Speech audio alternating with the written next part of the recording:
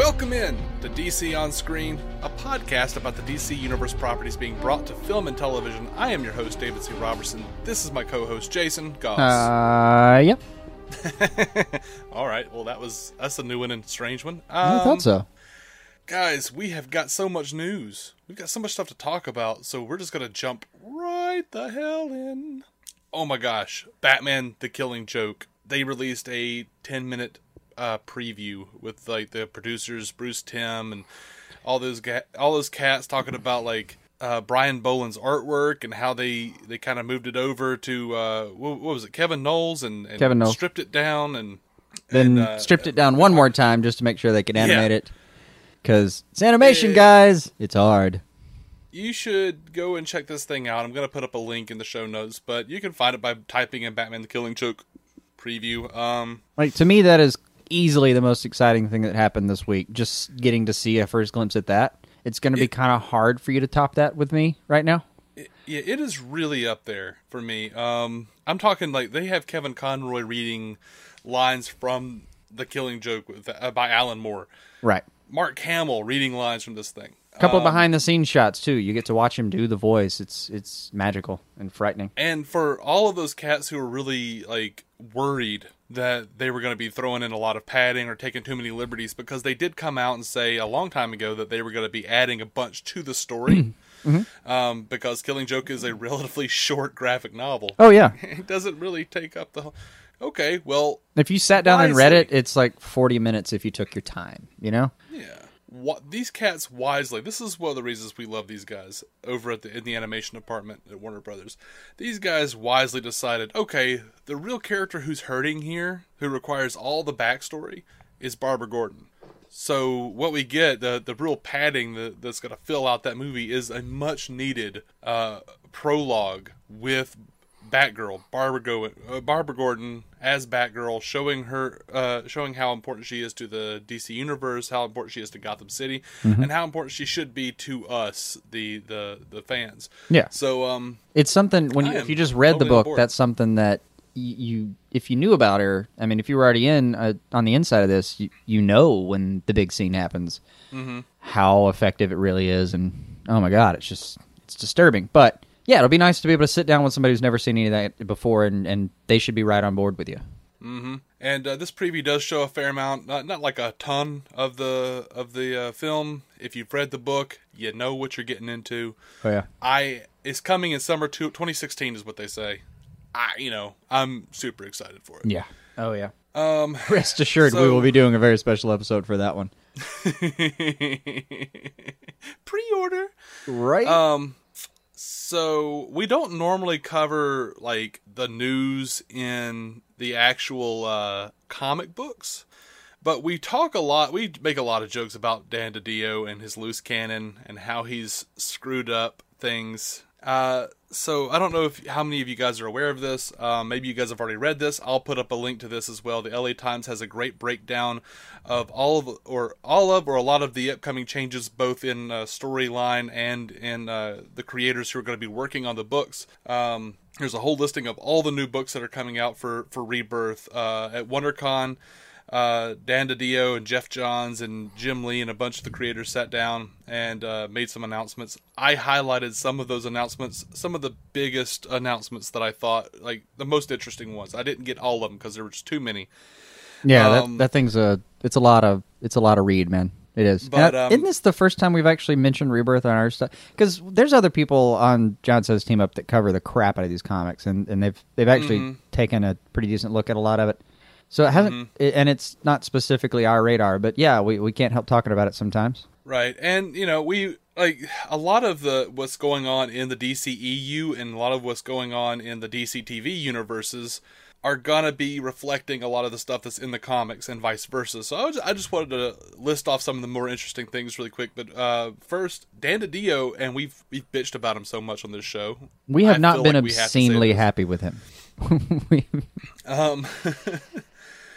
See, I'll read exactly from the article. It says, co-publisher Dan DiDio addressed the DC-centric crowd, giving a mea culpa on the New 52, which relaunched many core titles. Though it did some good things, said DiDio, it seemed that feedback from the fans, mixed with concern coming from creators, caused the powers that be to rethink every title and character in the comic stable. He says, we talked about the New 52, but something was missing. You felt it, and over time, we felt it too. Why? Well, sometimes you lose your way. The whole purpose of this event is to show you, the fans, our commitment to you. He also mentioned after the big explanation of everything that was happening that he noticed that he realized there was a real problem with the new universe when no one in the audience at some I can't remember if it was SDCC or what it was, but like no one had any questions for him about story. Oh, that would hurt. Right? Man. So yeah. Hooray. Maybe he's got some good thoughts going on here. It really should make you rethink things, though. Yeah, so Jim Lee explained a lot of the new looks for the comics. He shared designs, one of which was a goateed Green Arrow, which apparently got a huge cheer from the crowd. Jeff Johns said every great Green Arrow story, he had a goatee. So, right. I don't know. Stephen Amell, maybe you won't be goateeless for long, man. I don't know. And it might say, "Hey, could you grow something for us?" You're always able to point out more nuances about what's different about the drawings by a very long shot. But I can tell you this from the drawings I've seen. As a layman, they look really pretty fantastic so far. Like some of the redesign work they've done, I have zero problems with anything I've seen as of yet. Mm-hmm. Now, I just, like I said, I threw down some, like, the most interesting things for me. There's a whole bunch of other stuff going on, but Scott Snyder and John Romita Jr. are going to team up on All-Star Batman. How can that not be great? And I love Scott Snyder. Yeah. Romita called it the most fun you can have with your clothes on. Well put. Snyder said, right? Snyder said he wanted this Batman to be way out there. He says in a Harvey Dent storyline, he described a cross-country trip that Dent and Batman have as a Mad Max-like story, which I don't know what that means, but if it's coming from Snyder, I kind of want to give it a shot. He really can, like, he can have as much rope as he wants to from me. Mm-hmm. And man, most of the time, doesn't it kind of come back with a nice size fish on it? Yeah, a little bit. Yeah. It was also revealed that Cyborg Superman is Kara Zor-El's father. Ooh. Right? Ooh. That sounds cool. I'm digging that. Oh, what was that guy's name? Was it Zor-El? Was it just Zor-El? I'm trying to remember her. Cyborg Superman? No, I'm trying to remember Kara's father. He's from Argo City. Oh. I thought it was just Zor-El. I think it was, wasn't it Jor-El and Zor-El? I thought so, but, I can't remember that. And they change every now and then. I'm probably just remembering one damn thing that happened in, like, 87. Right. Screw that whole moon and the javelins. Whatever. We'll just put it back together. Yeah. Batgirl's going to be written by Hope Larson, which was a really big deal. Blue Beetle is going to have two Blue Beetles, Jaime Reyes, and Ted Kord. That's exciting. Yes, it is. Because I like both of those. I hated having to choose. Right, and I've noticed that they are really laying down the Ted Kord pipe recently. Hard. Everywhere. Yeah, everywhere I see. I want Ted Kord. I love Ted Kord. We've been on board with that for a very long time. Like in every capacity that me and you have been able to discuss it, we've been wanting a Ted Kord for a while. And I don't know I don't know what the universe is leading to on this, but I'm going with you. Mm-hmm. It looks like Joshua Williamson is going to be writing The Flash, and the storyline will revolve around a Speed Force storm, which will bring lots of new speedsters into existence. I've seen some of the artwork on this. It looks like a white and gold Flash. I don't know what the hell that's about, but I kind of really want to check that out. Damn it, let's go see. I hate it so far, man. I'm starting to have to budget for it because at this point, a lot of what they're showing me is very much, fuck you, take my money, right? Yeah, a lot of it. Like, this is just the stuff that I was interested in. I was interested in other stuff. Yeah. This is just like the most pertinent to me. The name of the Joker will be answered. I don't know how I feel about that. I mean, for a long time, a lot of universes, it's been Jack Napier. I guess if I can just, if I don't like the answer, I guess I'll just be like, well, that's just one universe, but I don't know. I kind of want to see what they do with it. Well, it depends. Apparently, they're going to start. They're going to start reissuing comics in DC number blah blah blah. So, I don't know. It depends on what canon that shows up in, how much you can, I guess, theoretically even deny it. Yeah. But the scene they're talking about is the one, the chair, right? That's the one that they're going to be kind of leading off of. Yeah, apparently so, yeah. They're not actually rewriting the New 52. They're just going forward with a new direction. I don't know. Whatever gets us out of the New 52, man. Wherever greener pastures lie, please lead me. Right. Harley Quinn team of Jimmy Palmiotti and Amanda Connor apparently played around with the idea of doing Harley Quinn after birth instead of rebirth. Oh, that would make so much sense. Apparently they're going to do Red Hood, Bizarro, and Artemis forming a reverse trinity of sorts. That sounds awesome. Right? Big one for me, return of Terry McGinnis in Batman Beyond. Yeah. That's going to be Dan Jurgens. Dan Jurgens. Good. I don't know Bernard Chang, but I love Dan Jurgens. Gotcha. And even the Teen Titans sounds pretty interesting, what they're talking about here. They're talking about they might wind up making it Batman versus the Teen Titans because Damian Wayne wants to lead. So, just some things to look forward to. Maybe some things that might inform some animated films, I'm sure, at the very least. And some, that might inform the television series. I'm sure they will on the animated especially, because the New 52 stuff has been really just heavily taken in by the animated world right now, the straight to DVD crowd. Mm-hmm. Especially the Damian stuff. I've never loved Damian more, actually, than the last 3 DC animated movies that have come out. Have been very much, him and Damian. They've been fantastic. Yeah. All right. I'm going to go ahead and jump over into the movie stuff, the movie news. Hit it. Sadly, maybe for you and not so much for me, even though I've come to really enjoy him, but we got a hint that this was going to come. He pretty much outright said it in the Collider interview, but Hans Zimmer has officially retired from the superhero movies. He's not going to do any more superhero movies. That's okay. He did enough that people will be able to mimic his sound for years, I'll say. Mm-hmm. He said he's officially retired from the superhero business. This one was very hard for me to do, to try to find a new language. He says, I did Batman Begins with Chris 12 years ago, so the Dark Knight trilogy might be 3 movies to you, but to me it was 11 years of my life. Dude, that's fair. Tip of the hat. Yeah. You did some good work. You did some work I didn't care for. Whatever, man. It was a long time. Yeah, I mean, Godspeed. Godspeed, Zimmer. There are, and I say this only in hushed tones, but there are like 2 Beatles songs that I actually don't like. Look, everybody has a day. So I get it. It's been fun hanging with you, Hans. Actually makes me want to listen to Batman vs. Superman soundtrack even more. It does. Yeah, I actually do. I just want to go back and listen to that Luthor theme over and over again. Ba-doom, ding, ba-doom, ding. That was a good theme. I really liked it. But notice, the Batman vs. Superman soundtrack, they did more themes, they did more marches. They did. That's what I dig. They did. They hooked you up. Anyway, Zack Snyder. Some say he's shot to shit this internet theory that's been going around. He has revealed what he thinks happened to Robin. Now, this is still Zack Snyder headcanon. They could change it at any time, so don't get married to this. See, that was the news to me, was that it was still headcanon. Right. Snyder says, in my mind, it was that Robin had died 10 years earlier during some run-in with a young Joker. So there was a fun backstory there to play with. I felt like the whole idea was that there had been loss and there had been sacrifice. In a weird way, he had sacrificed everything to be Batman. He doesn't really have a life outside the cave. I thought that including Robin, a dead Robin, was helping us understand that he's been on quite a little journey. Right. That worked for me. Mm-hmm. And it's one of those many questions that people had, like, I just don't understand what happened to Robin. Well, you're not supposed to understand what happened to Robin yet. He's a prop so far. Give him a damn second.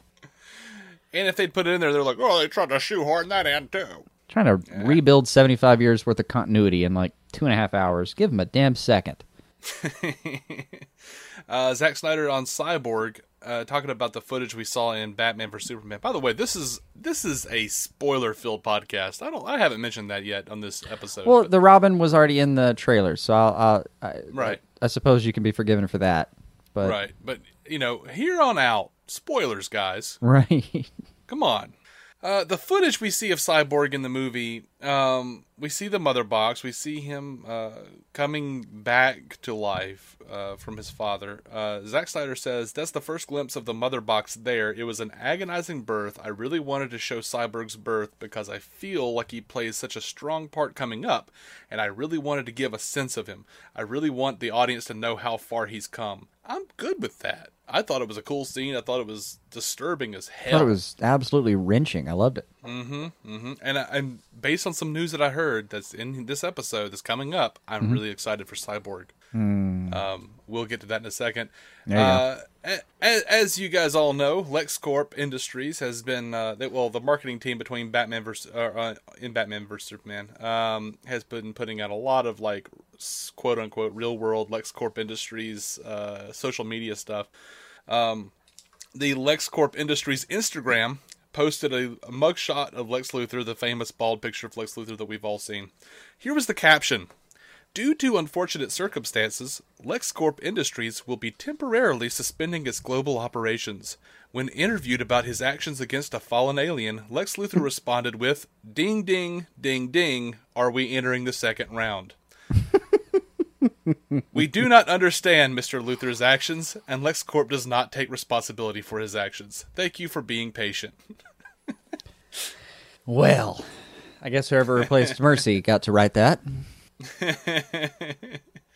I wondered how much I'd like it, but looking back, I've enjoyed the viral stuff. The interview with Lex, the fake interview with Lex. I kind of wish everyone had read that before they. I wish that had been a mandatory thing passed out to, instead of watching Lil Wayne try to sell me a S7, I could sit there and have read the prequel, just a couple of the interviews with these guys. That would have been really a much better use of my time.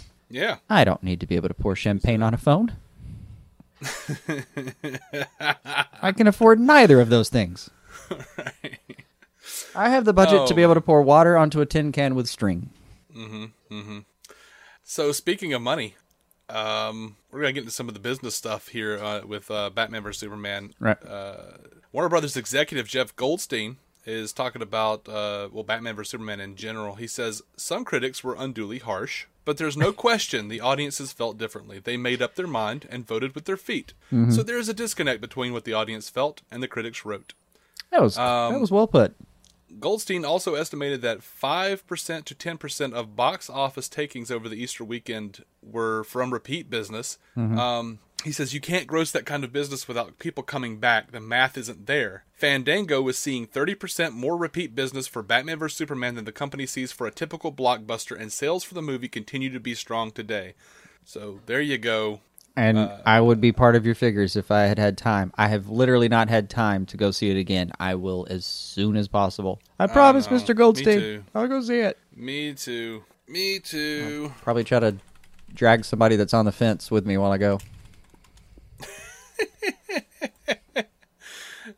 Or we could just both go again. Whatever. Nah, I'll make it a public service. I'm going to grab somebody that can't. And, I know somebody in particular that really loves Wonder Woman. Doesn't have a lot of time to get to it right now. Like I'm gonna, this is gonna be a public service I perform. I'm gonna make sure this woman gets to go see this Wonder Woman. Everyone deserves that. Now, speaking of the gross, Superman as of now has made $862 million, $862,908,047 worldwide. That's $260,408,047 domestically. Actually, that's as of yesterday.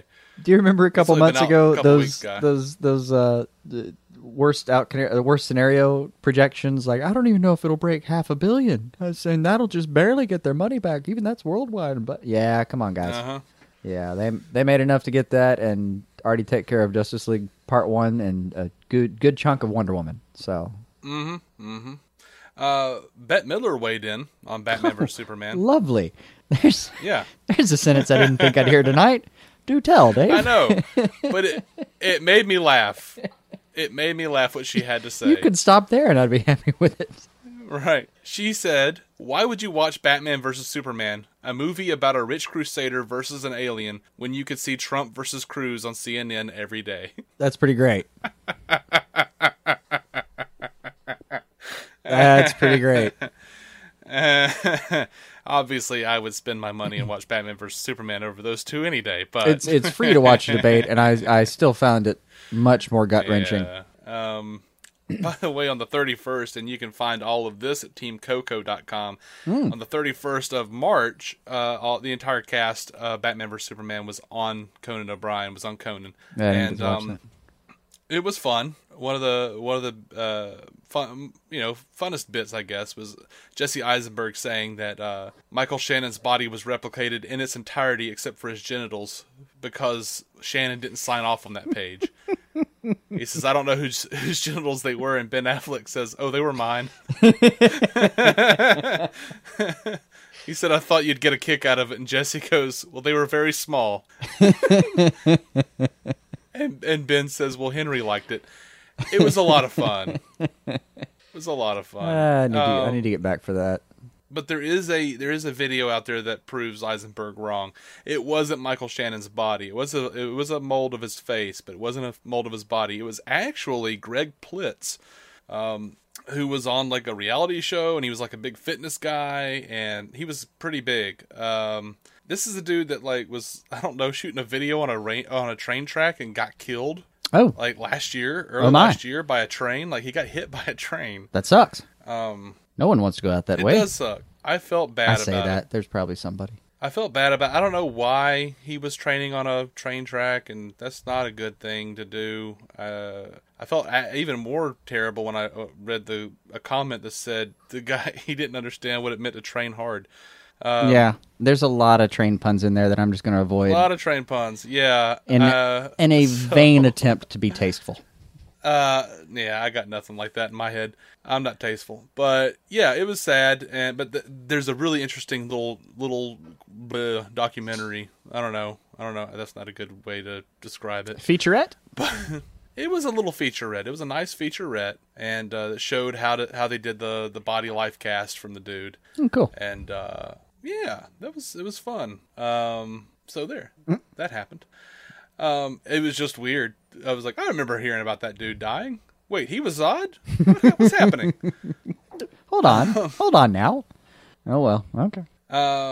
There is a Variety article out there, and I'll link to it. It was it's an article about how Batman vs Superman has been embraced on social media despite the reviews. Apparently, 57% of the. I keep hating that phrasing. I'm sorry. What phrasing? The people feel the need right now to tack on "despite the reviews" as though that's the news story here, and yeah. Well, it is the news story. I know, but I literally, I know we make fun of these people sometimes, often, but I want to be one of these people that's reframing the conversation now. Like, no, we're not doing it in spite of you. We're doing it because we liked the movie. I don't care what you thought. Mm-hmm. Yeah, that's fair. Just it's getting a little taxing to keep saying "despite the reviews." Yeah. Right. Anyway, I understand how news cycles work. I'm just bitching. Go ahead. Yeah. Anyway, it says 57% of the conversation on Twitter following the film's debut was positive, or has been positive, according to the social media trafficking service Physiology. Apparently less than 10% of the tweets about the film have been negative. Less than 10%, with the rest falling under the neutral banner. That just sounds like a bunch of people who don't like superhero movies in general. Right. Physiology is saying that the reaction is in line with the reception for Furious 7 and Avengers Age of Ultron. But Ben Carlson, the founder of Physiology, is saying, I've never seen this kind of disconnect between critical reaction and fan reaction. A lot of the conversation was about how the reviews were wrong. Yeah. So it is kind of a spite. Kind of bizarre, honestly. You don't normally see anything this polarizing. Yeah. They also say the positive Twitter reception is also counterintuitive because Batman v Superman only received a mediocre B rating from CinemaScore. The tracking service is intended to measure audience sentiment, and in this case the result signaled that fans enjoyed the movie far less than other Batman and Superman films such as Man of Steel and The Dark Knight. But the CinemaScore improved with audiences under the age of 18 and under the age of 25, who handed the film an A- and a B+, a signal that younger, digitally engaged crowds like the film better. Yeah, that actually makes sense. And now, talking about all, like, because you're going to see a lot of headlines, and they're all over the place, that, Batman v Superman is, it made a lot of money, but it's got a huge drop-off. I'm seriously, like, I just posted 2 headlines. One from the LA Times that says Batman v Superman still flying, but with a slight dip. And then one right next to it for the same day from MovieWeb that says Batman v Superman suffers a massive drop-off at the box office. Guys, just ignore it. Yeah. Everyone in the world went to see this damn thing. Right. The opening was huge. There's Even China, else to go but down. Don't let them fool you. Don't look at those headlines either. It was kind of low for China, but, you know. It was, but still, a large portion of China. It was pretty low for China, but, you know. China. Yeah, there's really nowhere else to go but down. Yeah, the critical reviews heard it.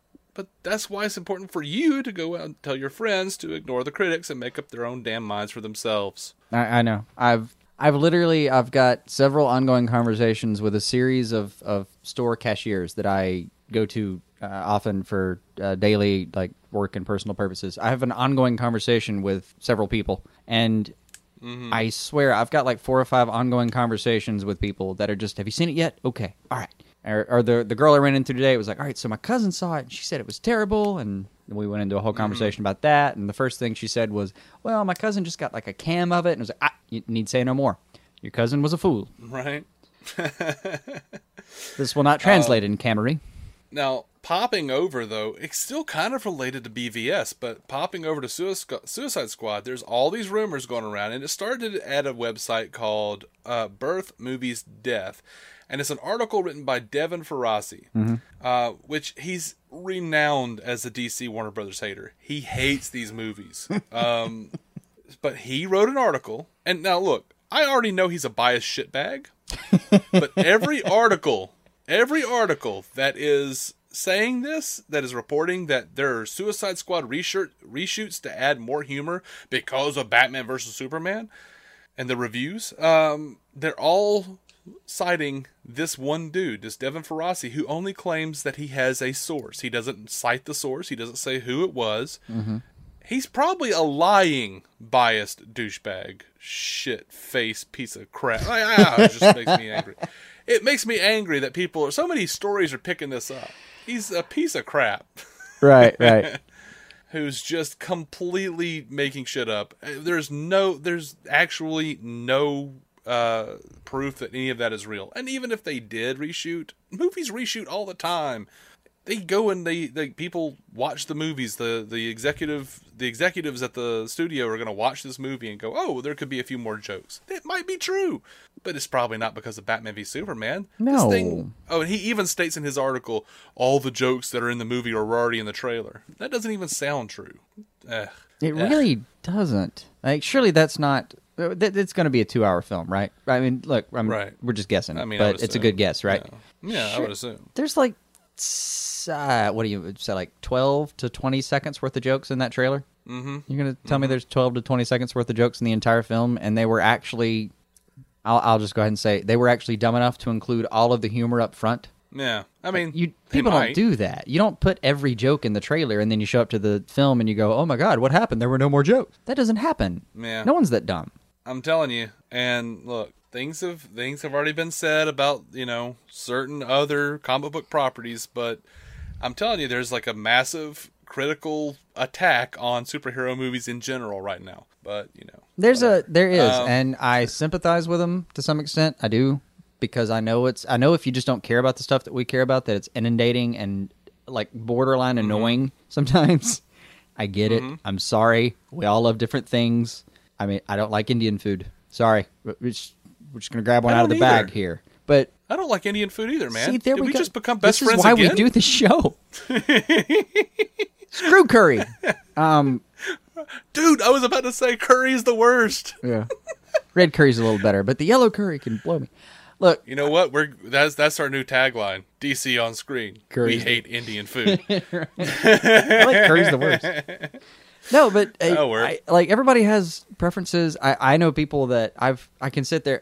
I've done this with people. Like sit there and talk about films and really enjoy ourselves, and then we get to the superhero films in any capacity whatsoever, and they just shut down, just glaze over their eyes, like, oh man, I really don't care. And it varies. Sometimes it's because the person has a background in comics and just has no interest in seeing anything that wasn't, the thing they were reading. And I can kind of dig that if you're an absolute purist about what you're reading, which is, I admit, hard to do in such a convoluted form. But if you just really don't want to see the thing on screen, okay. I mean, you've got a point and you're standing by it. That's fine. Yeah, I want to meet that hipster. I want to meet that hipster. Like, I'm a Batman fan, but only like the real Batman. You know what's strange? Cool. I've met that guy. This guy made like $80,000 a year in a regular job. I've never seen him in tight pants in my life.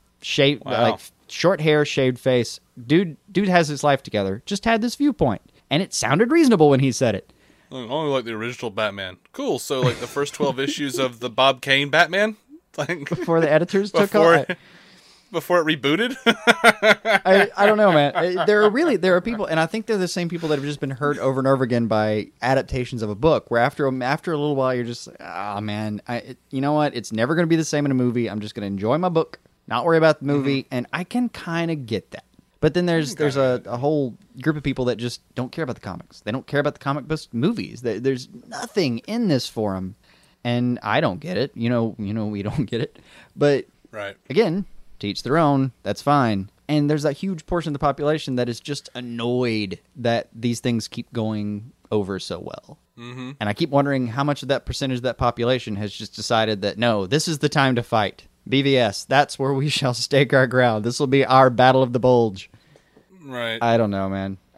Maybe that's what it is. Maybe it's just an overall zeitgeist that's trying to be overturned. I don't know. I really don't know.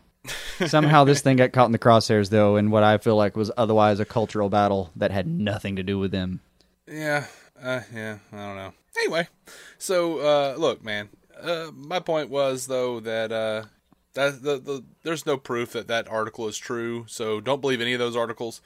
If there are reshoots, that doesn't mean it's going to be bad. It might be better. Who knows? And honestly, like, you guys know us. You've heard how we bitch out Arrow and Man of Steel and all of these other things. We like this thing. We're looking forward to Suicide Squad. Yeah, so absolutely. We're not fanboys. We're just trying to get by. Right? This crazy, dirty world. This ball of mud and meanness. By the way, there is a new Suicide Squad trailer out. It's an international trailer. Not much of a difference. It really isn't. I didn't even notice a difference in the scenes. I think the music cue was different. Shorter. Yeah, there was a couple of music cues that were different. I didn't really notice anything. I haven't really had time to, because this is a huge episode right here, and we're just kind of plowing through news right now. Yeah. So I don't really know. I didn't really get a chance to go and look for Easter eggs in the new trailer. I don't know, man. I'll tell you though, every time I see it, kind of. Go ahead. No, go ahead. Every time I see it, I keep thinking, yeah, maybe that is the Floronic Man. Really? It seems like it makes more sense every time. I don't want. That's going perfectly into what I was about to say. Anyway, I kind of don't want to see anymore. I don't want to know. No, they have kept this under wraps so well. I don't want to know anymore. I know. I want him to put out. I want him to put out a Suicide Squad final trailer with just a couple of more hints at the Joker, a couple of more hints at Harley. Grab another couple teammates with a neat scene. Like, just give me a combined 30 more seconds that I haven't already seen. Put it back together. Mm-hmm. Put it on there. Give me those 30 seconds that I'm gonna like slurp up and enjoy myself, and book it. Just absolutely book it until, what is it? Is it August or September? I can't remember. Is it August 10th or September 10th? It's August. Till the fall. I'll say that definitively. Yeah, I kind of don't want to know anymore, and they're doing a really good job. Every week I look at Suicide Squad news, and it's like, Jared Leto's amazing as the Joker. Like, right. Well, we know that. Right. They're not letting us know anything more. I really just kind of want to go to the theater, unzip my pants, have lube in one hand and a potato peeler in the other, and just which one I use depends on how well this goes. See what happens. It was so awkward watching Batman vs. Superman with you doing that. Can I really just request you not do that again? I know. Well, At least something more subtle than a cheese grater or a potato peeler. What did you call that? A potato peeler. Potato peeler? Good Lord. Everyone has their quirks, man. Predilections. It was awkward. I'm just kidding. That's awful. It was awkward. That's not true at all. Just don't listen to me on that one. Anyway, speaking of... Oh, and by the way, with the news on Suicide Squad... Yeah. My favorite part of the news on Suicide Squad that I've heard in like the last 2 months, because like you said, the film really has kind of gone dark. Every now and then you'll see David Ayer basically come out and kind of whisper, "You know nothing," and go back into the shadows. Absolutely. And I kind of love that too. Speaking of the recurring news that Joker is awesome in this movie. Yeah. Jared Leto finally came out and talked about it. And he says, the work that's been done on this character by so many people before me has been so impactful, so incredible, so much fun, so profound, so risky, that it's a very special thing to be asked to take on that responsibility. You just knew that you had to do something different. You had to make it your own. That happens all the time, whether you're a composer working on a piece of music that was written a century ago, or you're an actor on stage reinterpreting a play. It's very common these days. Directors take on great works of cinema, actors reinterpret roles. That's been going on for a great deal of time, from Scarface to Hamlet. In some ways, it's really interesting to reinterpret, redefine.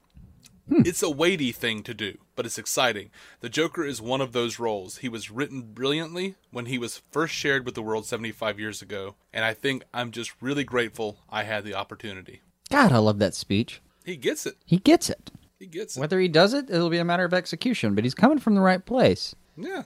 Yeah, well done. I got nothing. I would clap if it just wasn't really bad for audio. Yeah. So, from really encouraging things to kind of not. Hey.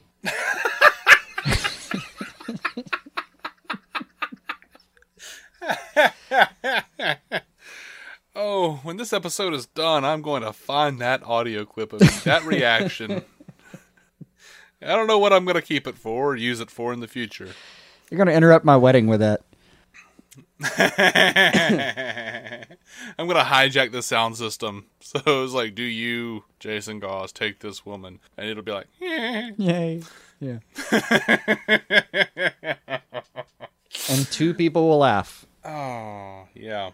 Oh, well. So remember like last week when we talked about that Wonder Woman picture that was put out with like, her aunts and mother behind her? Yeah. Or next to her? Yeah. Yeah. Well, first of all, shout out to the Suicide Squad cast, because, dude, they read those names and perfectly, too. Like, we were having real trouble. We were like, I don't know what the hell they were saying. Yeah. I don't know what the hell they were saying, but it just rolled off of their tongues, man. They were, like, fluent and, you know, I don't know, Themyscira names? I don't know. Themyscirianus. I don't know. Those cats have it together. They Yeah, it was like Hippolyta, blessed Blakushtibada, Manamanina Manamanu, Abalapushabada, and Diana. We have trouble with names, though. Over on our cast, it's like it's just a bunch of nonsense, and then we finally get to someone we're like, Corey Michael Smith. Three names that I've known how to pronounce for 25 years. Thank you. That's what I get mad when I've been pronouncing Sarah Michelle Gellar's name for like 20 years, and then she comes out and goes, actually, it's Galar. I'm like, no, shut up! Stab, stab, stab, stab, stabby, stab, stab. Listen here, SMG.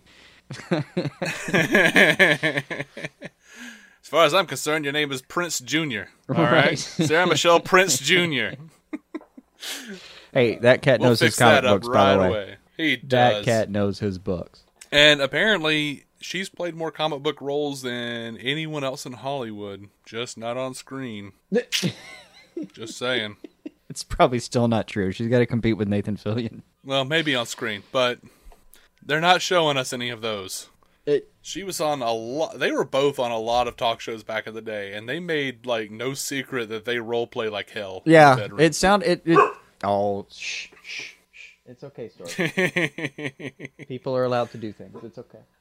Yeah, they were not shy about that. I told you it was okay, woman. I think we're good here. Time will tell. Yeah, they made no secrets about their personal choices, we'll call them. Mm-hmm. And we're darn cute about it. Those interviews are hilarious. They are. So anyway, getting back to that news article, the internet erupted into, self-righteous indignation. You do have to put the self in there. Yeah, I do. Usually when it's an internet thing. Especially when some Wonder Woman set pics leaked, that mainly just show like horses, Steve Trevor washed up on a beach, Diana coming to greet him, and there's some Amazons on horses, and there's some soldiers. Okay, well, that's all fine and good. Not a whole lot was revealed in the new case. Well, actually, that's the argument. That's the complaint, is that too much was revealed. The Amazonians wear They're wearing sexist clothing, short skirts, and they have high heels. Okay, I have no idea what context I'm offering this in, because it's a picture. Okay. It can't technically be sexist on the island of Themyscira. There's literally no such thing. Well, yeah, but they're saying that they're sexing them up for us. I understand this, the third part. Yeah. I'm just within the context of. I mean, I got to see more. It's only a first. My first question I would raise. Carry on, internet. We'll see you later. They're even complaining that they're wearing that and they're riding bareback on the horses. Okay, there appear to be saddles in all those pictures. I don't know what the hell they're talking about. Even if they are, who the hell cares? First of all, I know. Are they worried about the phrase riding bareback? Because you're putting that, you brought that darkness on your house. That's not, that has nothing to do, unless they call it bareback and are all weirdly sultry about it or something. That's just all headcanon. Now, the two females in charge of this whole thing, Patty Jenkins, the director, and the costume designer, Lindy Hemming, who also Geek Cred worked on The Dark Knight, so stuff it, responded. Jenkins said, "To me, they shouldn't be dressed in armor like men. It should be different. It should be authentic and real and appealing to women." Apparently, they say that Lindy Hemming crafted a look that showed off the women's ripped shoulders and toned legs in outfits that looked practical, but that still feature the tropes of the comic book, in particular the braces on the wrists and yes, even the high heels. Jenkins defends the impractical footwear. "It's total wish fulfillment," she says, adding that the Warriors have flats for heavy fighting. "I, as a woman, want Wonder Woman to be hot as hell, fight badass, and look great at the same time. The same way men want Superman to have huge pecs and an impractically big body. That makes them feel like the hero they want to be. And my hero, in my head, has really long legs." All right. Hey, you know what? I've been defending that viewpoint in comic books. People bitching about how women look in comics. I'm like, yeah, because Superman looks totally real. And that's one of the nuances here.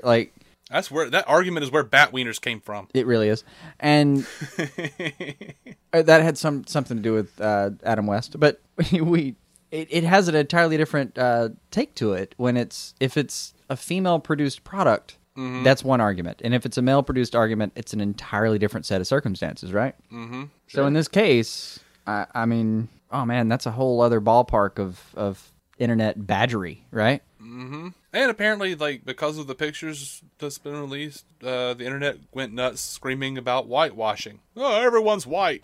Patty Jenkins responded to this as well. She said, "Thanks all, excited to share. And no worries, lots of great diverse characters on Themyscira. This is Diana's direct family." Sounds fair. You've taken a sample of 4 people on an island, right? Guys, cool your shit. Damn, what is wrong with you people? Yeah, it's one of the many things right now. Just overall advice for the DC Extended Universe right now. I'm going to say this from my part, at least, of DC On Screen. Calm the hell down and give them a second. Well, I mean, it's the same as, these are the same people bashing Doctor Strange because, oh no, the old Asian master in the comics is not Asian. They've Marvel whitewashed it again and made it Tilda Swinton. And they're like, well, we thought you'd be happy that it was a woman. No! Okay. Okay. I got nothing. They're like, why didn't you make Iron Fist? Marvel, why didn't you make Iron Fist into an Asian guy? It was a perfect opportunity. No, the character is white. That was the whole point of his character, is that he was a white dude and he was the only one in this Asian culture. No! But wouldn't it be racist to say he knows Kung Fu, so therefore he must be Asian? Well, we didn't think about that, but we're sticking by our own thing. Okay, you're sticking with your stupid argument. Okay, cool. Gotcha. Yeah, you want to talk about Gal Gadot on Wonder Woman? She says, the Wonder Woman that you see in Batman v Superman is a woman who has been around, and she's very experienced. She understands a lot about man. Whereas in the standalone movie, we are telling the grown-up story. Diana becoming Wonder Woman, and this was a story that was never told before. When she starts this journey, she's very pure. She's more naive. She's this young idealist who does not really understand the complexities of life and the complexities of men. I can get behind that. That sounds interesting. It sounds a lot like, Themyscira in general is kind of an isolated environment, and then there's this newborn that comes in and mixes it up, and a lot of it had to do with the fact that the people there, they were gifted, literally God gifted, and the island was prosperous, but there was a lot of, for lack of a better word, ennui that took place. Like people just literally got bored with it being too perfect. So it was a huge, exciting thing when they got Wonder Woman because she was new and like the entire island raises her, right? But then this new thing she ends up being the one that gets to go off and experience man's world. So yeah, this is a full grown woman that goes into man's world, but none of these people have ever really seen it, right? Like that's the classic story. Is pretty much really. Kind of depends. Well, at least I'm gonna put it this way. I feel like that's the story that they're kind of going to pull from. And maybe at the very least, I'll say I don't know what they're going to do with the whole born from clay thing. Might go that far, might not. I don't know if we don't know what they're doing with the Greek gods in general. We don't know if Aquaman's going to be held like sitting there calling on Poseidon, help me with this, and we don't know. We don't know if Wonder Woman's going to be over there going, oh Hera, help us. So I am ashamed to admit it, but I don't know completely because I haven't kept up with New 52 as much as I should probably, but as I understand it, and this is what I was talking about with this is what I was talking about when I was saying that like what they're doing in the comics informs what they're going to do on screen. As far as I remember, New 52, they changed the backstory of Wonder Woman so that it was more like Zeus was actually her father, and I seem to recall that being in the animated, the JLU. But maybe I'm wrong. I don't know. But it's a matter of memory on that. I seem to recall that there was a situation where it was like Zeus is really her father, and maybe the born from clay thing was like, because they do have magic, so it was kind of a cover up so that they wouldn't be like, well, you laid with a man? Like, let me put it this way. I don't know. It wouldn't be even the 27th time Zeus would have pulled that particular trick. Oh no, it's not mine. It was a magical clay thing. Right. He got around. So, that one. Whatever. I'm good. I'm good either way. But I'm fine with that. I never had a problem with the magic clay thing. It always felt a little flat to me. It's one of those where if I focus on it hard enough, I get it. But then when I'm not thinking about it for a while and come back to it, it always feels a little flat. It's not my favorite. It's a little jarring. It's not my favorite of the backstories. Especially out of the so-called Trinity. It's the weaker out of the Trinity's backstories, I feel like. Absolutely the weakest. Yeah. But that being said, so if they're going to do, like, if this is like her entrance into man's world and she gets there kind of isolated with this just giant barrier of naivety, and she gets there and is she going to like show up for World War I? Because, I could kind of dig that. Like she shows up in the middle of the world trying to get, we called it World War I. Let's put it that way. Or at the time, it was actually just called the Great War, if I remember any part of history. No one had. Then after World War II, it was just the semi-okay war. Right. It was the not quite as bad as this war. But yeah, I could totally dig her showing up around that time, seeing what happens, kind of living out her life with Trevor to some extent, seeing some of the horrors that were begotten by, say, World War II, and bailing on us as a species, almost.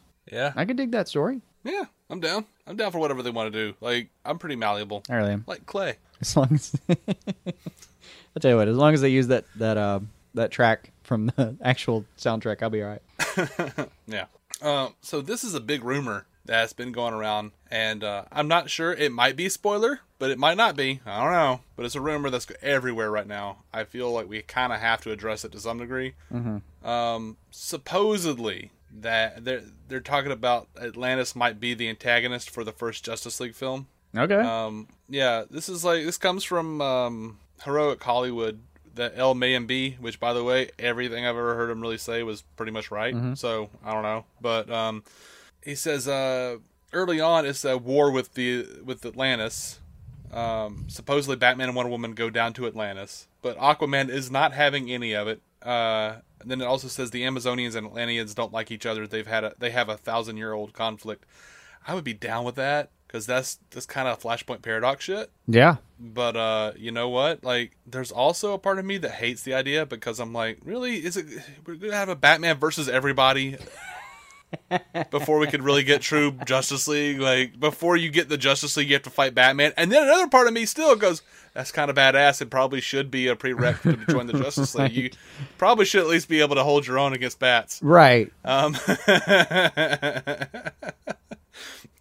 So, okay. I'm fine with that as a qualifying factor. I really am. And yeah, it's by no means unprecedented. Like you said, it's been covered many a times that the Atlanteans are really not happy with everything else that's happening around them.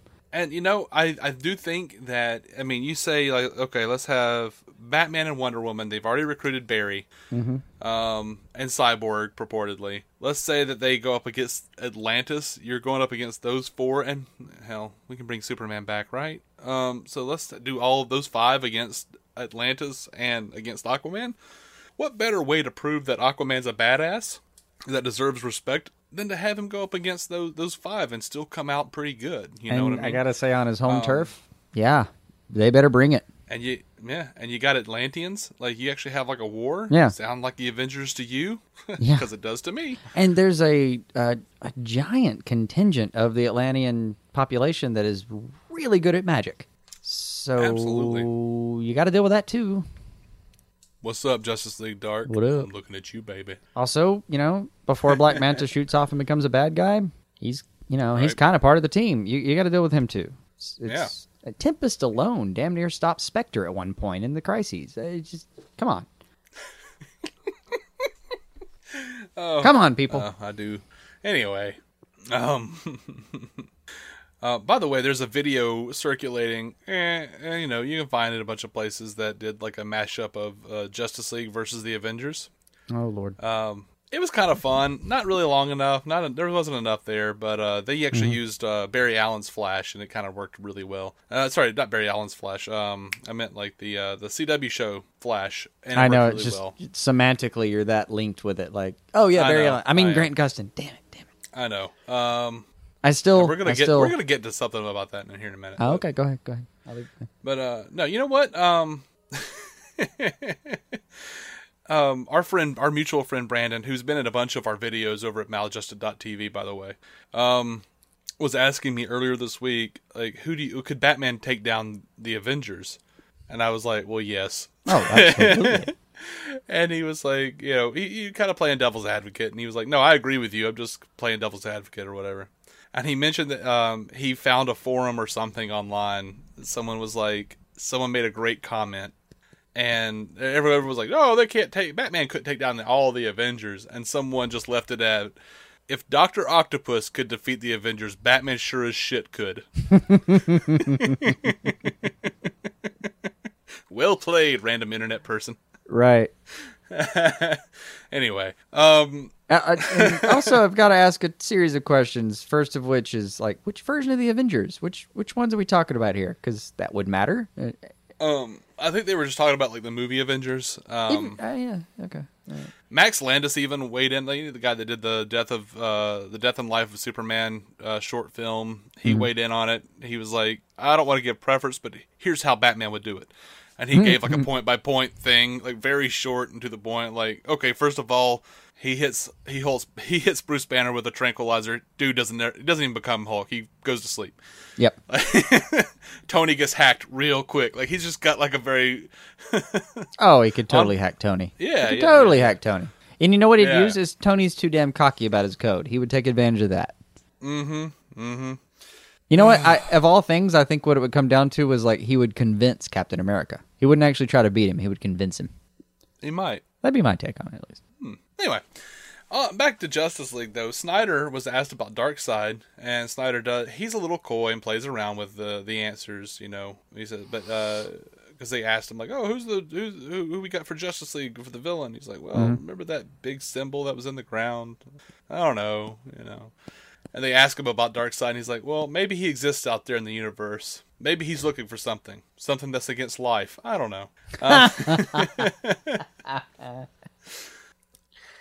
What say you? A type of equation? Now, here's something that pisses me off, and it was what we were talking about with The Flash here a second ago. Do you remember a couple of weeks ago or last week when Zack Snyder was like, well, the reason we didn't use the CW show Flash, Grant Gustin, for our universe is because it feels tonally different. You remember that? Yeah, and that was legitimate, but okay. Well, yeah. Here's what Snyder says about The Flash starring Ezra Miller.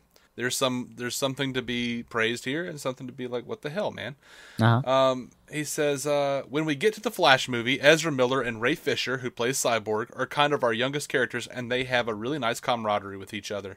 So that's cool. Yeah, Cyborg's going to be like buddy copping with the Flash. All right. I mean, I'm already having wonderful fantasies about that part, but go ahead and get to the part where you reprieve me of hope. Then Deborah Snyder says that Flash's humor will make this movie stand out. She says Ezra is super funny, so the tone of that film will be very different than the rest of them. So you're okay. All right, that's still not necessarily okay. That's not necessarily what the fuck. I mean, look, there are different ways of telling a joke, and yeah, I gotta admit, Gustin's and Ezra Miller's. Yeah, they can be different. That's okay. Yeah, I know. I'm just saying, it feels like Ezra Miller's is going to be a lot more dry. I mean, did I go too far? I went too far, didn't I? That made me laugh because I was apparently one of 6 people in the entire country that understood what he said when he was in that scene. Right. Then, of course, you have the last episode of The Flash where he goes back in time and goes, "Oh, I'm early." Right. I know. Come on, man. There's some dryness to it, but I got to admit, like, if you put Ezra Miller's Flash... So far, if you put him on CW, it would be an entirely different. Actually, you'd make Smallville. Yeah, from what I can tell, that'd be all right. I'm okay with tones being different, man. I go across tone. Apparently, the rest of the country absolutely agrees with you. You know what? I go across town, man. The tone across town is different from where I live, man. I don't know what to tell you. That's how it is every damn where. All right, so we are about to. Do you have any more? Wait, do you have anything else to say about the movies? Anything else? No, go see them. I'm good. Cool. Go see them. All right. Write us. Tell us. We are going to jump over to television. We're going to jump over to television, but dude, I am really excited to let you guys know that our network, the Giant Size Team Up Network, has now partnered with Loot Crate. It's a really big step for us. And we're going to bring you guys some really cool stuff. I like Loot Crate. We have friends that use Loot Crate. Loot Crate's awesome. It is a monthly subscription box service for geek and gamer items and pop culture gear. For less than $20 a month, you get 6 to 8 items that include licensed gear, apparel, collectibles, unique one-of-a-kind items, and more. You have until the 19th at 9 p.m. Pacific to subscribe and receive that month's crate. And when the cutoff happens, that's it. So if you'd like to, get your Loot Crate, we can save you $3. It's going to be lootcrate.com/Giant Size Team Up, one word, and enter code Giant Size Team Up to save $3 on any new subscription. This month, April, their theme is Quest. So get ready for exclusive items from Labyrinth, Harry Potter, History Channel's Vikings, and Uncharted 4. And you'll also get a t-shirt and loot pin. So it's going to be really cool stuff, man. I like Loot Crate. I'm a collector though, so yeah, absolutely. One of the great things one of the things that I like about Loot Crate is that if you get some shit that you don't want, you can always gift it. Like I've got I'm serious. Like my friends have gotten some stuff and been like, "What is this, Dave? Do you get this box?" I'm like, "No." And they're like, "Hey, you want this this Doctor Who spork?" I'm like, "Absolutely, I want this Doctor Who spork. It looks like a sonic screwdriver." Right. So yeah, my guess is you're going to know some people in your life who are going to need this thing. Anyway, at the very least, you've taken care of a few gifts that you need to hang out there, and you could just have like a mystery box for the that geek friend or lover, perhaps. Right. Up in your closet, just throwing some random stuff in a box. Happy birthday! I forgot. No, I didn't. Look, here's the thing. It's in a box already. Look how lovely. He said this one's Quest, right? Right. So this is Can I with reasonable certainty assure people that you will get nothing from the Quest for Peace in your Loot Crate? It's safe to order. Hey, you know what? I would welcome that. It would be unique and one of a kind because no damn body's making that stuff. Man, I would take a highly articulated nuclear man. Absolutely. Of course you would. The people that know the nuclear man in real life, the actor, would prefer not to have a highly articulated nuclear man. Oh. It comes with Luthor's nephew, played by John Cryer. We'll do that. There you go. I would buy those action figures. I'm a sick man. But yeah, Loot Crate ain't gonna do you like that, so go do that. On to the news, man. On back to the news, the television news. First up is Supergirl. There is no new Supergirl this week, but the show will return April 11th with Myriad. Just thought I'd let you guys know that. Myriad, the thing we've been waiting for all season. The thing we've been clamoring for. I got shivers when I heard the name. I gotta say, I've clamored for many things. All right, for anyone who listened to our first couple of Supergirls and thought, this kind of sucks, and maybe like we were that last thing that said, maybe it's not worth the time. The show has actually earned its wings to some extent. It's kind of worth it. Or earned its cape, maybe. I don't know. Earned its cape. I like that. And, especially when you watch things on binge, you can kind of look past certain things. Just at least do that. At least give it that. God help me. In a few weeks, if there's a season finale that's just awful, I'll recant. And I'll recant hard. But for now, I'm saying. Yeah. Now, Supergirl hasn't been renewed yet for season 2, but matter of time.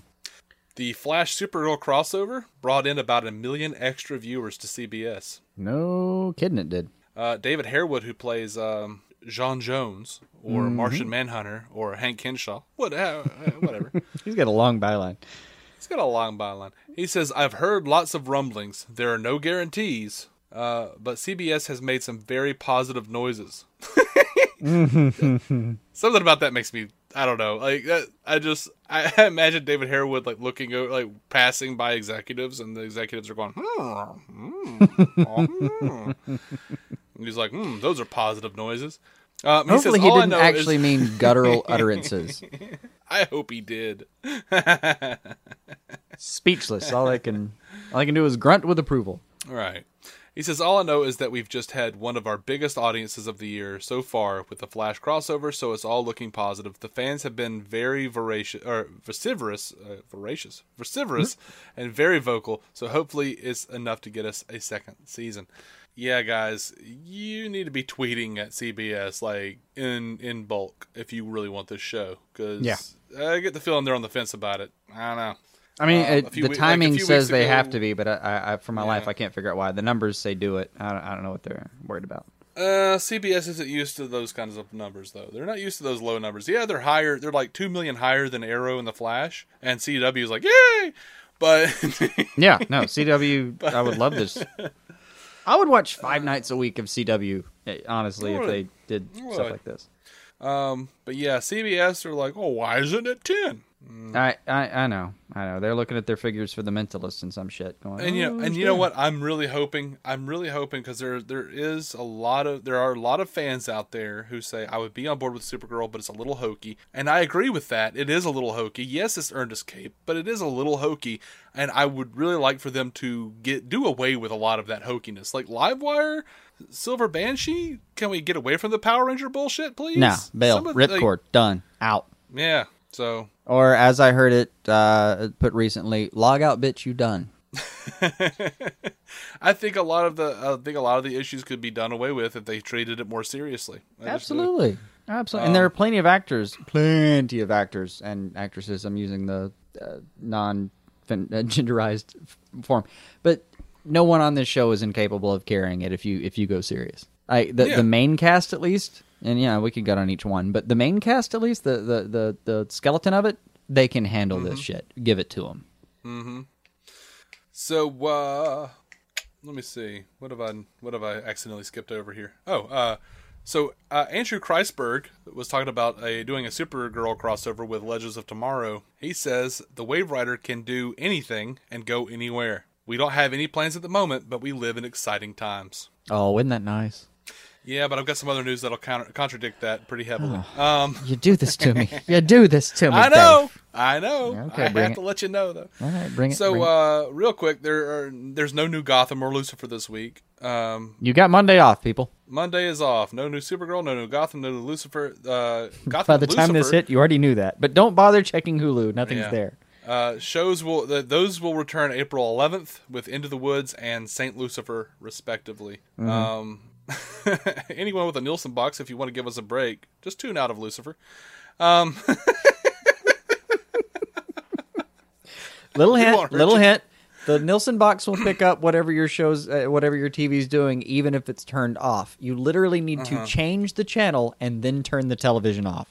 I don't know. It's April. Surely someone's doing something with a ball that I don't know about. Right. Unless it's football, hopefully, I just don't care. So hopefully anyone who was still hanging on who thought that we were just like studio shills or fanboys heard us go, hey everyone, go tell CBS that you want Supergirl back. By the way, tune out of Lucifer. Save us from this prison. Or save us from this hell. Lucifer? No, I refuse. At this point, if hell was involved, the show would be infinitely more interesting. So no. It would. I reject your wording. So on our Gotham Prisoners review, we were talking about how we didn't know what the hell they were watching in prison for movie night. Right. What is that? And of course, Scott from Suicide Squadcast, because those guys are awesome. Yeah. Dropped us a little note on Twitter and said, by the way, they were playing 7 Brides for 7 Brothers. Oh, dear God. Deep pickup, man. Yeah, you guys should check out the Suicide Squadcast. They're a lot of fun. I know like 3 people I might even ask for leads on what they were watching. I know, man. I know. I mean, I know one person in particular who's I think their favorite. Well, 2 people whose favorite film is Sound of Music. I think they might have been able to get me there because they were a fan of that era. And look, but damn, I've gone back. I've been going back because we've been having a pretty friendly exchange, or completely friendly exchange with the Suicide Squadcast. I've been going back and listening to their episodes and stuff, and I've decided, because Tim talked about us as being 2 different flavors of DC podcasts. Mm-hmm. Man, I think they're dinner and we're dessert. I think that's how that works. And, depending on what kind of person you are, you could listen to both of us and get equal enjoyment out of it. Just, you can just, if you like dessert first, listen to us. I've listened, so I'm still not sure what that means, but some part of me doesn't object to it. I like to feel like with my Batman DC news, you know what? I kind of want it to be like a little bit of I don't know, I want to feel like I'm learning something. Mm-hmm, mm-hmm. That's when I check out like Charlie from Emergency Awesome and the Suicide Squadcast. I can dig that. And then there's that other flavor where I just call you. More dessert. There's so much room for all of us, guys. Just anyway, I'm gonna stop circle jerking. Let's stop throwing cherry and apple pies at each other and continue. Right. Throat elegantly cleared. Elegantly. Also, there's no new episode of The Flash until April 19th. That's the real bummer. Versus Zoom. Yeah. Are you sure that's the real bummer? I mean, because there is an Arrow this week. No, I can deal with it. I can deal with it. Yeah, this one actually looks really good. It does. Well, it looked really good. The synopsis is bad. What is the synopsis?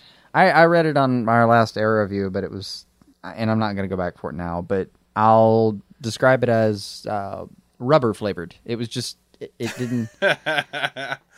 The synopsis itself looked very boring. And then when I saw the preview, I went, oh, why didn't you include any of that? The promo is much better. Just don't read it. Just watch the promo. It's much more enticing. They should have said, the synopsis, the entire synopsis for the episode should have been time of death, 11:59. Right. That would have been fine. That'd have been like, oh shit, we getting down to it. Who's in that grave? Yeah. Just who was in that grave? Question mark. Done. Right. None of that's mentioned. It was... No. Yeah. It was written by an accountant. It was I'm sure a great accountant, but an accountant. Maybe. Over to Not Legends a lot of Tomorrow news. They have cast Horns star Mitchell Kunman to play the young Mick Rory, and actually I saw a picture of him. He looks like him. He looks pretty good. Good. I guess I'm on board. Mm-hmm. You remember a couple of weeks ago when they were talking about this mystery character that was going to blow fans' minds and stuff that was coming into the end of the season for Legends? Yeah, roughly. All right. Well, they've ruled out. I don't know why I didn't know that word. Or rooted? No, that's not right. Ruled out. They've roughed out. No. They've ruled out Booster Gold, but they've cast Patrick J. Adams, and there's a lot of conjecture that he might be Alan Scott or the real Jay Garrick. Ooh. Right? Now, when did you say that episode's airing? Season finale. I don't think it actually has like a date yet. Yeah, that could work. That could totally work. Also, and I forgot who Patrick J. Adams was, but dude does great work in Suits. Oh, yeah. Does great work in Suits. Suits is actually a pretty damn good show. It's this guy and the guy that did The Spirit. Oh, wait, I just ruined anyone's chances of watching Suits.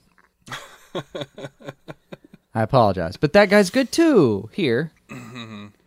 Yeah. So... Oh, and I don't know. and Zoe from Firefly, just in case anyone didn't have a good reason. Carry on. So, I don't know if they're actually going to make it Alan Scott, or if they do Alan Scott, I'm assuming they'll go the New 52 route and make him gay. Either way. Yeah, that's my feeling on it.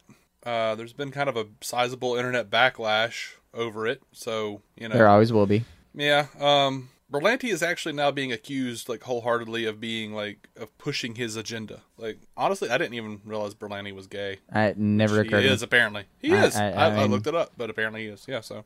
Okay. I don't know. I don't care. So, I don't know. I mean... Like it or lump it, guys. I don't know what to tell you. Comics have precedent. The source material showed him as being gay in one universe. I'm sorry. It's in the realm of deal with it. I'm sorry. Also, Berlanti has given you a lot. Yeah. Just roll with it. Yeah. Oh my gosh! You know what I forgot to do? I skipped over something. Oh, I'm sorry. For Arrow. Oh, I know. We got too busy regretting whether we'd have to watch an episode of Arrow, which is still unfair. They're doing well this season. Which will be less so in season 5. If you go back to our review of the last episode, we talked about something, and now it actually has been confirmed. Echo Kellum has been promoted to series regular in season 5. Yes, sir. Bring me the Echo. Absolutely. So, yay! I said that out loud, and I want to go watch Dollhouse again, but that'll be a different time for me. So, yeah, I would be down with Alan Scott, gay or straight, and I'd be down with real Jay Garrick. Can we do both? Both of those sound good. Actually, all three of those sound good. Can we have, like, a straight Alan Scott and a gay Alan Scott, and, like, one of them be like, oh, I'm uncomfortable with this, and then was like, you're telling me. And then, like, the real Jay Garrick show up. Sorry. I get carried away. Earth's 3, 4, 5, and 69. Whatever the fuck. I don't care. Oh, why'd you have to go with 69? Bring it. I don't care. Hey, look, man. I mean, the original Jay Garrick. That'd be cool. And he could pull that off. Also, have we ever seen a live action Alan Scott? I don't think so. I'm going to have to ask you because I know Smallville included like 400 characters out of what is only apparently 250 possible characters and IPs. But okay, I will say this. The only reason I would really truly care about straight Alan Scott, like definitively, is because I love his daughter Jade. And I love that like he had like a whole back history. Be included. I know, but I loved his whole backstory with like the bloodlines and the I loved all of that. Like everything that happened. Like I just miss the post-crisis pre-New 52 continuity a lot. That's my thing. And I like all the rich history that it was involved there. You know the times I've seen it though, you know what I didn't like about Jade is watching Jade and Kyle Rayner argue like a bunch of like 21-year-old unhappy newlyweds. Right. That was a drag. It was a bit of a drag, right? It was a drag, yeah. But and kind of like Felicity and Oliver. I'm still Olicity heavy. Woo.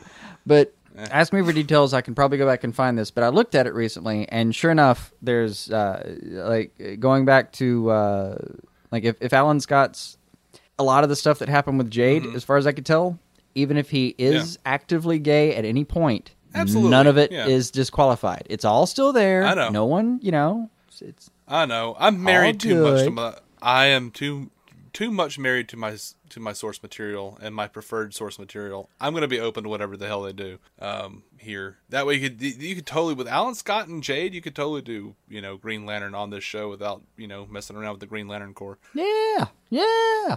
So, yeah, I'm down. I do think it would be fun to have straight and gay Alan Scott talking to each other, though. I'm too much for the doppelgangers, man. I love the doppelgangers. Cisco's gotten in your head. Cisco? Shit. Try the 2 Xanders from that episode of Buffy.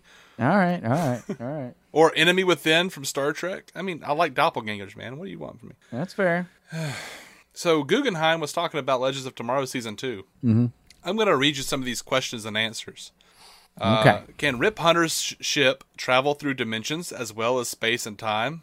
Guggenheim says, we haven't established that. We've said it travels through space and it also travels through time. I think if we were to have it travel through other dimensions, we'd have to make a story point out of it. It would feel weird to me to do a whole season and Rip would be like, oh yeah, by the way, we also have this capability that we've never told you about. Isn't that just right along with Rip Hunter's entire MO at this point? That would feel a little cheap to me. Like your criticism, but that's also a criticism I have of the show at the moment. So at the moment, I agree with Guggenheim. Yeah, he says that would feel a little cheap to me. If we had a good story reason to do it, I don't see a reason why not, but we'd have to justify it. Crossover, that's enough. Do it now.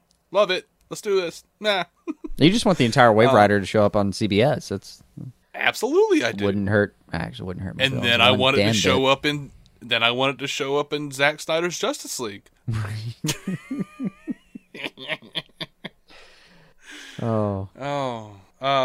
Will you delve more into the Time Masters and explain what they're actually doing at this job? Guggenheim says, they're like the U.S. Congress. They've got a job, but they're not particularly interested in doing it. That's actually... okay, honest to God. Okay, the real answer I wanted Googs to give was no, period. Because that's exactly what I feel like is happening. The way he's portrayed him so far, it's a bunch of bureaucratic nonsense.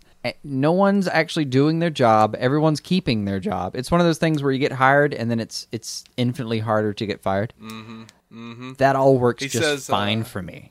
He does say, no, I'm joking, but not really joking. So. Right. Sounds good. I'm with you, Googs. You lying bastard. He says in all seriousness, the back half of the season deals a lot with the Time Masters, and you will get a lot of answers to your questions. In fact, the first half of the season was sort of spent laying the foundation as far as the Time Masters are concerned for the back half of the year. You just didn't know we were laying the pipe because we were doing it in a very slow, subtle way.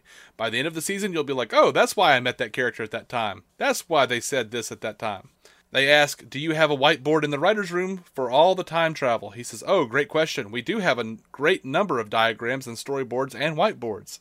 That's good to hear. Are you going to bring new characters into the Legends team second season? He says, I think the rumor got started at the TCAs where I think a couple of the critics got very enamored with the idea of the show being like American Horror Story, where it just resets every year. We're not going to be like that.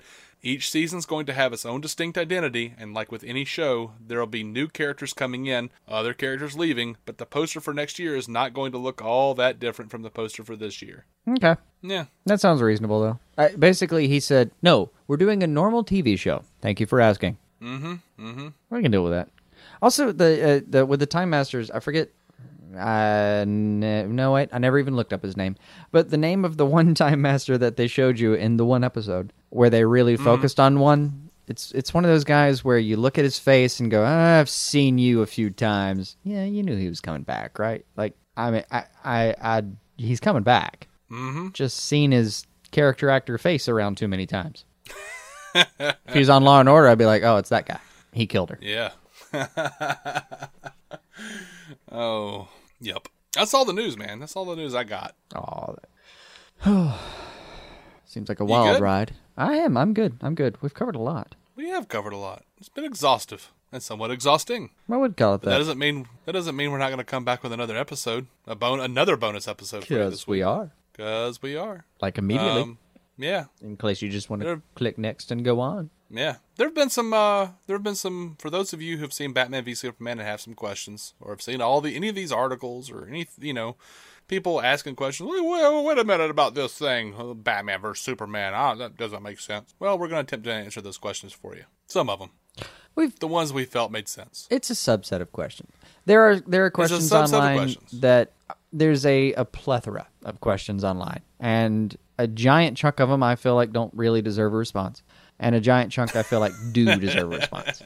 We picked the ones that I felt like were actually a piece of a continuing dialogue. So, and to be clear, I don't know what these are. Nope. Jason's picked these out. Just gonna throw them at him. To me. We're gonna have fun with it. Just tossing kryptonite cartridges at him. Mm-hmm. See what happens. And hey, it's been a while since I saw it. Opening weekend, man. So, I don't know. This might not turn out so well. I have faith in you. Faith.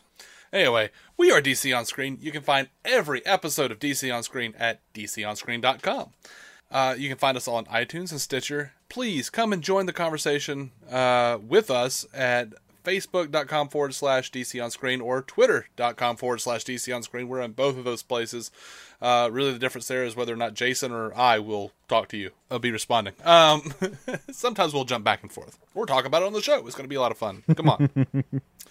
We'll all find our paths. We are a proud member of the Giant Size Team Up Network. The Breaking the Panel episode we did, where we gave a roundtable discussion with the guys from the MCU cast, Matt Carroll and Jeff Randall, and the guys from Breaking the Panel, is up and online. Hopefully we'll have that in our stream relatively soon. Go check out our buddies Matt Carroll and Jeff Randall at the Marvel Cinematic Universe podcast, mcucast.com. What else? Until then, keep some DC on your screen? I don't know. Yeah, Bye. That sounds good. Let's go with that. Okay.